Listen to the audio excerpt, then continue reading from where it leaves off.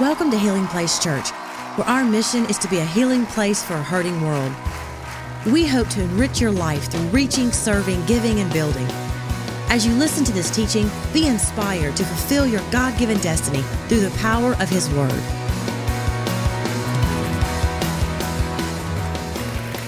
Oh, man, what a great day to be in church. I love this series that we're in. We're calling it, It Takes a Village. It takes a village. And the idea behind it is to talk about this community of family and friends and, the relationships that God has given us. If you were here last week, we kind of kicked off this idea and we talked about parenting your children. We're studying the life of Abraham and some of the dynamics in his family. We talked about how important it is to raise godly kids, not just for their benefit, but for the generations that will come after them. How many of you were here last week for that installment? Okay, so we talked about last week the topic of today. I'm excited to talk to you about today. We're going to talk about picking your spouse. Picking your spouse. We're going to talk about finding the right one.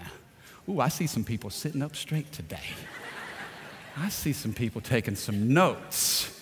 If you have your Bibles, turn to Genesis 24, and we're going to take that entire chapter and stroll through that chapter to discover some things about how to find the right one. As you're turning there, let me read you this story. A man walking along a California beach was deep in prayer. And he prayed, "Lord, would you grant me one request?" The sunny California sky clouded above his head, and in a booming voice the Lord said, "Because you've tried to be faithful to me in all your ways, I will grant you one request." The man said, "God, would you build a bridge to Hawaii so I can drive over anytime I want?" The Lord said, "My child, your request is very materialistic. Think of the enormous challenges for an undertaking that size. The supports required to reach the bottom of the Pacific, the concrete and steel it would take over thousands of miles. I can do it, but it's hard for me to justify your desire for worldly things. Take a little more time. Think of another request, one that you think would honor me." The man thought about it for a while and he said, "Well, God, I wish I could understand women.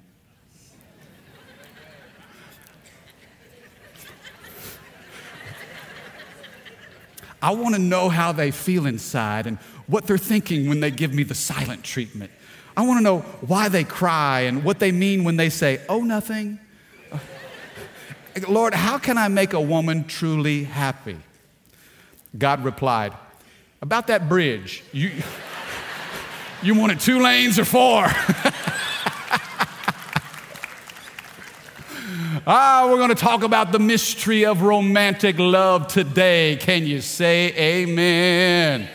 Proverbs said it this way. I love Solomon, one of the smartest men of all times. He said, "There are 3 things that amaze me. No, 4 things I don't understand. How an eagle glides through the sky. How a snake slithers on a rock. How a ship navigates the ocean. And how a man loves a woman." Can I get a good amen? You see, for centuries, we've tried to unlock this mystery of romantic love. Now, just out of curiosity, how many of you are here today and you're married, you're loving life, but you still haven't figured it all out? Let me see your hands. Some married folk up in the house? Okay. I think you're going to hear some things today that will help you. All right? How many of you are single and you're thinking, today is a game changer? Come on, how many single people in the house saying, today is my day? Oh, yes, indeed. How many of you are single again and you're thinking, Mike, where was this message 10 years ago, 15 years ago? I needed this back in the day. Some of you may be parents or grandparents here and you're thinking, you know what? I'm going to get a copy of this message because I know someone that's going to need it. Can I have a better amen? I think there's something for everybody today in this message. It's interesting to me how, out of 20 plus years of ministry, Rachel and I have been in ministry for over 20 years, and the number one question I get, it's not, hey, tell me about your Bible study. Tell me about how to pray better. Tell me about the strategy of reaching people or sharing your faith. You know the number one question I get after 20 plus years of marriage? It's this: how did you know that Rachel was the one? How did you know? You know, outside of Jesus Christ, the decision you make to spend the rest of your life with an individual is the most important decision you'll ever embrace. Now, I know there's interesting dynamics with this because, a lot of us have walked through a series of relationships, and maybe you're here today and you're hurt. Maybe you carry heartache from some things in your past. If you look at modern statistics of marriage, they say that whether you're in church or outside of church, that the average married couple, they said that statistically 50% of all marriages end in divorce. How many know we got a problem? I mean, we got a lot to learn when it comes to finding the right one. Somebody said this, dating brings out the best of you, but marriage brings out the rest of you. I heard a guy say the other day, he said, my marriage is a 3-ring circus. First is the engagement ring, then the wedding ring, and now the suffering. How many of you know if you find the right one, there's nothing like it? And if you find the wrong one, there's nothing like it. I've read this recently too. An older lady, having never been married, she had never been married, never dated, she was preparing funeral arrangements, okay? And so she had an interesting request to her family and friends. She requested that at her funeral, there would be no male pallbearers. No male pallbearers at her funeral. They asked her why. Interesting, that's an odd request. Why would you say no male pallbearers at your funeral? She said, because the guys wouldn't take me out when I was living, and so they're sure not going to take me out when I'm dead. How do we choose the right spouse? How do you know that you found the right one? Look at Genesis chapter 24. We're, again, going to look at the life of Abraham and his family. Genesis 24, starting with verse 2. Now, this is a great chapter. It's got 67 verses in this chapter. I don't have time to read it all today, but I encourage you, sometime today or over the next week, read this chapter. It is chock full of so much great stuff. But we're going to pick out about 3 or 4 thoughts out of Genesis 24 and discover how to choose the right one. Genesis 24, verse 2. The Bible says this, one day Abraham said, now that's important. And there's a reason why that's highlighted on the screen. I want you to underline that, circle that phrase in your Bible. That's important. We'll discover why.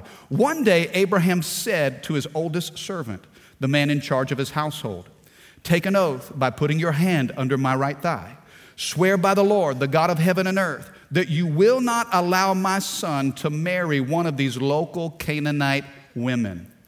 Go instead to my homeland. Go to my relatives and find a wife there for my son Isaac. Now, last week we talked about taking an oath and Old Testament practices. I'm glad I'm living in the New Testament.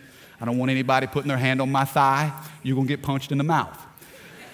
But Abraham is talking to his chief servant, Eliezer. Interesting, if you remember in previous chapters, when Abraham and Sarah didn't have a son and God made a promise for Abraham, Abraham's like, listen, without a son, I'm going to have to leave everything I have to my servant, Eliezer. This is the same servant.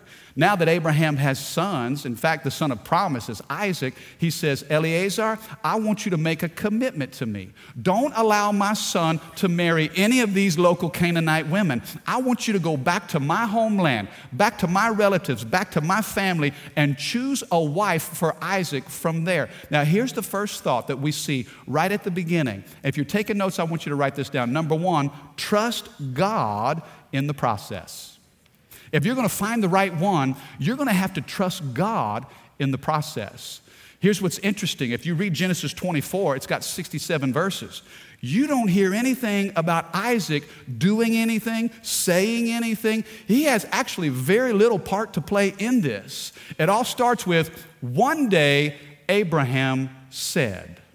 Notice this. The father saw his son, saw the need that his son had. The father spoke something and set some things in motion. Isaac didn't have to beg. He didn't have to plead. He didn't have to worry. Isaac didn't have to do a whole lot because the father saw the need. And the Father initiated a plan. I want you to know, if you're single in the house today and you have a longing to spend your life with someone, you don't have to beg, you don't have to plead, you don't have to worry. One day, Abraham said, I'm going to tell you, one day God will say. Are you with me? You know the phrase out there, one day my prince will come. One day my prince, someday my prince will, and you're kind of riding off into the sunset of eternal marital bliss. Don't you wish everything was like a Disney movie? It says, oh yeah, one day my prince will come. I heard a girl say, hey, I think my prince got ran over by a bus. One day, Abraham said, listen, God sees the season that you're in. He knows what you need, and He's going to speak and set things in motion on your behalf. You're going to have to trust the Father in the process. Does that make sense? Now, I know under Old Testament law, in that day, the custom was you had an arranged marriage. Marriages were arranged. In fact, now that I'm married, I've got 3 kids of my own, I'm in favor of arranged marriages. It's interesting, when we worked with college students years ago, and of course a lot of international students here at LSU and at Southern, they would marvel at the barbaric practices that we have of dating here in the West. Are you kidding me? Why would you pick your own spouse? You've never been married. You don't have life experience. Why wouldn't you trust your parents who understand life and they've been married? Why wouldn't you trust them? Now, it's interesting how now in this culture, in this custom, we don't practice arranged marriages, but we serve a God who arranges the details of our lives. The Bible says that the steps of a righteous man are ordered by the Lord, and God will delight in every detail of his life. Psalm 37:23. Even though we don't arrange marriages, God arranges details. And I love the fact that Isaac, he's not tripped out, he's not worried, he's not upset, he's just simply busy being Isaac. And Abraham sees and says to his servant, okay, I want you to go find a wife for my son. Let me just encourage all the single men and women in the house today. If you're single, settle down and enjoy your life. Settle down and enjoy your life. You can relax. I want to mitigate some of the things that we hear in media and culture. I mean, think about it. All the TV shows, so many different dating websites, all the movies, the music, it's all pushing people toward, hey, you've got to be in a relationship. You've got to be dating somebody. You've got to be married. And if you're not dating somebody and if you're not married, then what's wrong with you? Almost like you're defective if you're by yourself. I want you to know, when God created you, He created you with value and with purpose. And you are complete in Christ. You're not half a person. You're not just struggling, trying to figure it out until you get somebody in your life. Listen, be like Isaac and be okay with where you are, and trust your Heavenly Father to speak on your behalf. Is this making sense? And my fear is if we buy into what culture says, and I've talked to individuals, and in your 20s, you're full of hope. You're thinking, okay, I've just finished school, or maybe you started a job and you're working, kind of getting on your career. You're in your 20s and you're hopeful to find somebody. But then if you kind of step into your 30s and you still haven't found anybody, you get a little nervous. And then it's like, man, I've attended all of the weddings of my friends. I'm tired of being a bridesmaid or a groomsman. You're in your 30s and you get a little anxious. And then if you creep into your 40s, then you flat out hit a panic. Right? Oh, Lord, I'm going to grow up and be an old maid. I'm going to be all by myself. Don't want to be. And then you think, okay, I'm 40 and I haven't found anybody. And man, look, the last train is about to leave the station. And if I don't, all aboard, I got to jump on that train or I'm going to be by myself. No. Listen, God created you with value. He created you with significance. Just because you're single doesn't mean you're insignificant. Can I have a better amen? Trust your Father to speak on your behalf. Consider this. I didn't even say this in the last service. But Adam and Eve, Remember in the garden, whenever God had created Adam and everything was good, he looked down and said, it's not good for man to be alone. What did he tell Adam to do? Adam, you just lay down here and you rest. Won't you take a nap? And while Adam was sleeping, what was God doing? He was busy at work. In fact, he took a rib from Adam's side. I'm going to tell you, you're single, the answer you're looking for is inside of you. Ooh, come on, Holy Ghost right there. What you're going to find the answer inside of you. While Adam was resting, God was working. And from that rib, he made a woman. And Adam wakes up and says, whoa, man. Woman, get it? Whoa, man. Oh, it's cheesy. You know what God didn't do? God didn't wake up Adam and say, Adam, you're going to love me for this. You know, I know you're kind of lonely. And well, while you were sleeping, guess what I did? And look, somewhere in this garden, I've hidden this beautiful woman, and it's for you to find. Marco Polo. Adam didn't even have to search. You know what? When he woke up, the Bible says God brought the woman unto the man. Isn't that beautiful? You don't have to wrestle. You don't have to fight. You don't have to get all upset and worried. But God sees your need. God moves on your behalf. And in the right time, in the right way, God's going to give you exactly what you need. Now, let me just stop here and say this. Anything you have to be happy other than Jesus is something that the devil can use against you. Now, that'll set somebody free. Listen to that with your spirit. Anything you think you have to be happy other than Jesus is something that the devil will leverage against you. Well, you know what? I got to have that car. And if I can get that car is that status symbol that says something to all my friends that I have arrived. I'm not going to be happy till I get that car. The devil will use that car against you. You know what? I got to get that job, making that right money, and I can buy that house. And well, it's not about the car. It's not about the job. It's not about the house. If you make your happiness about those things, the devil will punish you with those things. Well, I won't be happy until I find somebody to share my life with. Wait a second, then that will torment you. The devil will use the absence of relationship to torment you. And you got to surrender your singleness to God. Lord, I trust that you created me. This desire I have to spend life with somebody, it will be met by you and by you alone. Find purpose in the season you're in. You're in this season for a reason. Look at this, verse 5. So Abraham says, hey, I want you to go. Don't let my son marry a Canaanite woman. Go back to my land, to my country. Pick from my people. Look at what he says, verse 5. The servant asked, but what if I can't find? This is where a lot of us are today. You're single and you're thinking, but what if I can't find the one?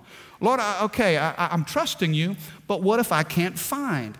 He says, what if I can't find a young woman who is willing to travel so far from home? Should I then take Isaac there to live among your relatives in the land you came from? Look at what Abraham says in verse 6. No! Somebody say no. He says, no, don't you dare. Be careful never to take my son there. For the Lord, the God of heaven, who took me from my father's house and from my native land, he solemnly promised to give this land to me and all of my descendants. He will send his angel ahead of you. Come on now.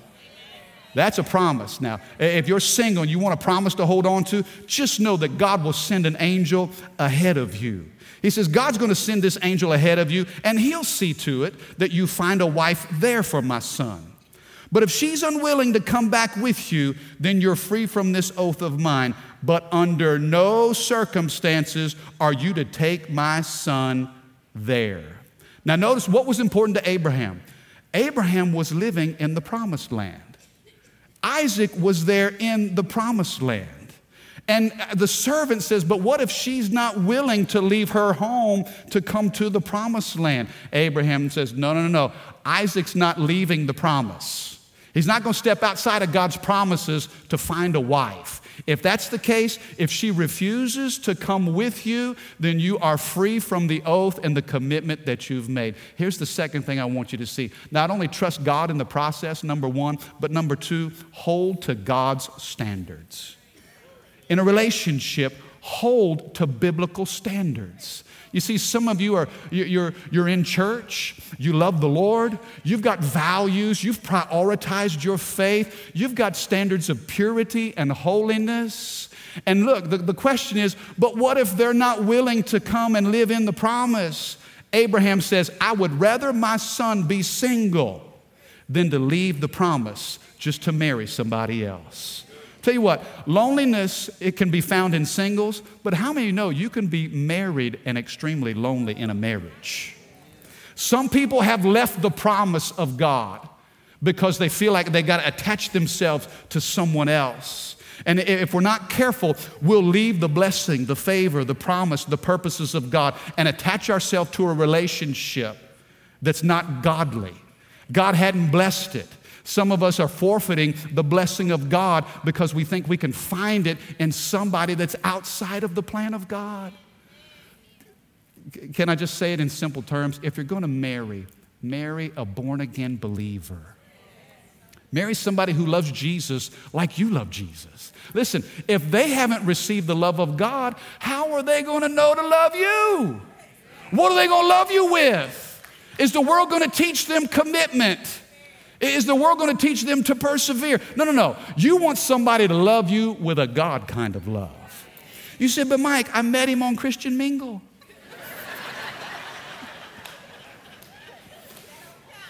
Can I just stop right here for a moment? Can I talk where we live? And God bless Christian Mingle. I'm not against, I'm not against that. But just because I go to Chick-fil-A doesn't make me a chicken nugget. Right? Come on now. But I met him on Christian Mingle. But wait, but his dad is a deacon. Well, I have enough Jesus for both of us. Some of you are saying, Pastor, you just, the 7 guys that I've been considering, you've just eliminated all of them. Can I tell you this? You can thank me later. Because I have saved you from 7 times the hell, the hurt, the heartache, and the pain. Can I have a good amen? This is so fun. I love this. Don't get mad at me. Please don't get offended. Here's what the scripture says. Let me quote the Apostle Paul in 2 Corinthians chapter 6. Paul said it this way, don't team up with those who are unbelievers. How can righteousness be a partner with wickedness? How can light live with darkness? What harmony can there be between Christ and the devil? How can a believer be a partner with an unbeliever? Ladies, just because you kiss a frog doesn't mean he's going to turn into a prince. Let me say this. Here's what I tell my daughters. If you can't trust him to obey God when he's single, he will break your heart if you marry him. If he's not going to obey God when you're dating, what makes you think he's going to follow God in a marriage? You've got to hide your heart so deep in God that a man will have to seek God in order to find it. If he's going to find you, you're so hidden in Christ, bro, he's going to have to dig through the Gospels. He's going to have to dig through the Scriptures. He's going to have to dig through your parents, your pastors, your youth pastors, all of your godly friends. He's going to have to find you because you're hidden in him. Now, let me be quick to say, and I understand that everybody has different experiences. Maybe somebody's here today and you say, well, Pastor, I'm married, but my spouse is not a believer. This is not an excuse to jump out of a marriage. Please don't use this. Don't go home and say, man, I quit. I'm out. Pastor went, You ain't no chicken nugget. Get out. No. God gives you grace to stay in the marriage that you're in. Okay? Please. In fact, the Bible's very clear. Read 1 Peter chapter 3. Read the first 3 verses of 1 Peter chapter 3. And God gives us instruction on how to act in a marriage, even if you're unequally yoked. God wants you to hang in there. There's a reason why God hates divorce. He doesn't hate the people who've been divorced, but he hates what divorce does to the people that he loves. Hang in there. God will put a grace on you. When it comes to leaving the promise, don't leave your promised land. Isaac wasn't going to leave the promised land. No. She's got to be willing to leave the lifestyle that she's in and embrace the God that you serve.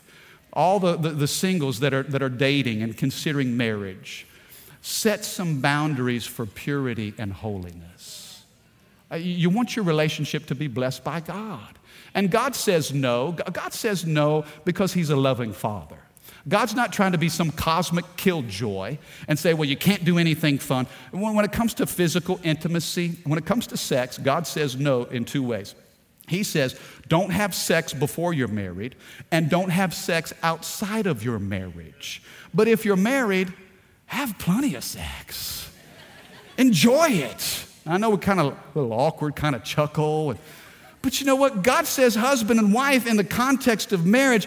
Bro, intimacy is blessed. When God looked down at Adam and Eve, he said, be fruitful and multiply. Well, what does that mean? Well, I don't know. Yes, you do. Get busy in Jesus' name. God wants you to have a good time in your marriage. I see some husbands elbowing their wives right about now. Hey, Pastor, we got to listen to Pastor. You need to make plans. Go out on a date night. Get a babysitter for the kids. Get together. You see, that's the issue with relationships. You got single people that are sad and married people that are mad. If you'd have more love and intimacy in your relationship, listen, when you get married, it is blessed. But God says, don't be physically intimate with somebody who's not your spouse. Don't look outside of your covenant marriage to fulfill your physical needs. Why does God tell us no? Why does a parent say no to their child? Why do we tell our kids no? It's not for their restriction, it's for their protection. God's trying to protect us from something. Are you with me? Abraham told his servant, if she's not willing to leave that life and come live in the promise, then she's not the one for my son. Number two, you've got to hold to the standard of God. Now look at what it says in verse 14. So the servant, he saddles up his camels, he loads up all his gear, and the Bible says he embarks on a long journey to go back to where Abraham was from. And he enters this town, this village, and he sees a well outside of the community. And it's in the evening, and all the ladies are coming to draw water from the well. And so he begins to pray. And what he says is this, verse 14, Lord, this is my request. I'll ask one of them, please give me a drink from your jar. And if she says yes, have a drink, and I'll water your camels too, let that be the one you've selected as Isaac's wife. This is how I will know. Okay, notice that phrase. This is how I'm going to know that you've shown unfailing love to my master. Some of you are in a dating relationship and you're thinking, how will I know that he's the one? How will I know that she's the one? Number three, write this down. You've got to evaluate their character. Evaluate their character. There is a period where you evaluate and you watch and you observe. The servant, he asked for confirmation. God, if she's the one, then let her not only give me a glass of water, but let her offer to water my camels too. Now, let me tell you something about this whole camel thing, okay? Because you'll read it this week and you'll just fly right by it and not even understand the significance of it. Let me give you a little Camelology 101, okay? One camel can drink up to 40 gallons of water in one setting. One camel can drink up to 40 gallons of water in one setting. How many camels did the servant have? He had 10. That's 400 gallons of water. Now, 1 gallon is the equivalent to 8 pounds. If 1 gallon is the equivalent to 8 pounds, do the math? How many pounds is 400 gallons? 3,200 pounds of water. That's over 1.5 tons of water. Okay, now this is no small task. If an ancient jar was 3 gallons, Think about this. It would take her over 130 trips from the well to the watering trough. 130 trips back and forth to supply over 1.5 tons gallons of water. Think about it. It'd take her over 3 hours to water those camels. And in my mind, I'm watching this play out. Here's the servant, Abraham's servant. He's traveled a great distance. He's asked for a cup of water. Oh, and while you're up, would you? And she offers to water the camels for him. And he's thinking, oh, Lord, I just told you right over there that if she were to offer to water the camels, could she be the one? And here she goes, from the well to the trough, from the well to the trough, back and forth, and the servant's just like,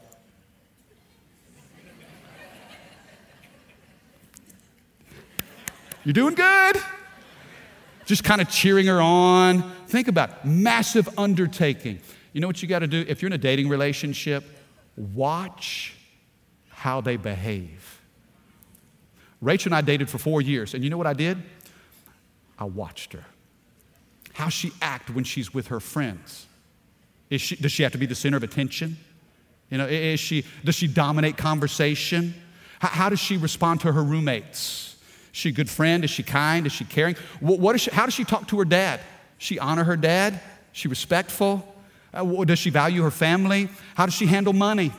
I watched her give. Is she a giver? Is she generous? How does she handle pressure?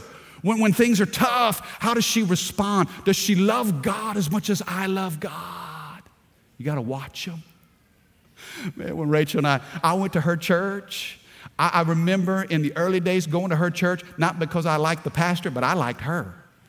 And I would sit on one side, and man, I'd look at her across the way, and man, worship would be happening. And I know you're supposed to focus on God, but I was focused on her. That music would start, and she'd just lift up her hands, and I'm thinking, oh, yes, Lord. Yes, well, she loves you, Jesus. I think I love her too. Lord, so the next service, I'd sit a little closer. Next service, man, I just found myself right next to her. And I loved it when the pastor said, why don't you take your neighbor by the hands? Yes, Lord. Yes, Lord. Oh, gee. And when I touched her hand in church, it was like 220 volts of electrical power. And then there came a day when we reached down and take your neighbor's hand, and we kind of locked fingers like this. Hey. That's a whole nother level of commitment right there, right?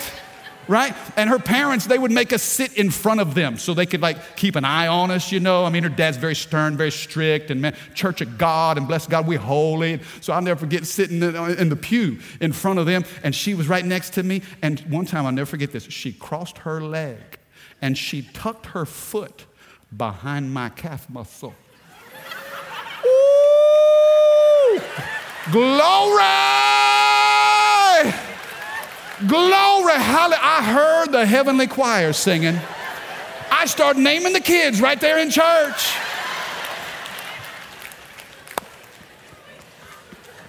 Maybe you know that's true. Is that not true? You did that. You totally did that. Messed me up, girl. I watched her. I didn't just watch. She's beautiful on the outside, but I had to know if she is pretty on the inside as she is on the outside. You see, beauty's only skin deep, but ugly goes straight to the bone. Come on now. Evaluate their character. Listen. Quit dating based on lips, hips, and fingertips. Come on now. You got to evaluate, where is their heart? Are you catching this? The servant's just watching her. Man, she's working hard. Man, 130 plus trips. After 3 hours, finally, she gets all the camels watered. And so he's thinking, man, she could be the one. Now, I don't have time to read the rest of the chapter. I've run out of here. Oh, goodness, I can't believe it. You need to read the conversation that this servant has with her family.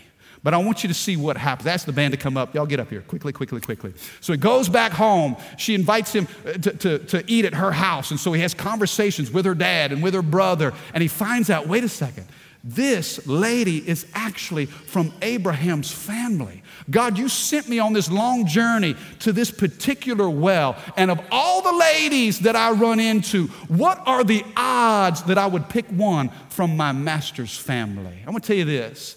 In the kingdom, there's no such thing as random. I'm telling you, God is not a God of accidents. You just think, well, that's coincidence. No, it's not. It's kingdom. Amen. And so through a series of conversations, they realized, wait a second. Obviously, God is in it. God is in this. I want you to know when you're dating somebody, the spiritual authority in your life will confirm that God is in it.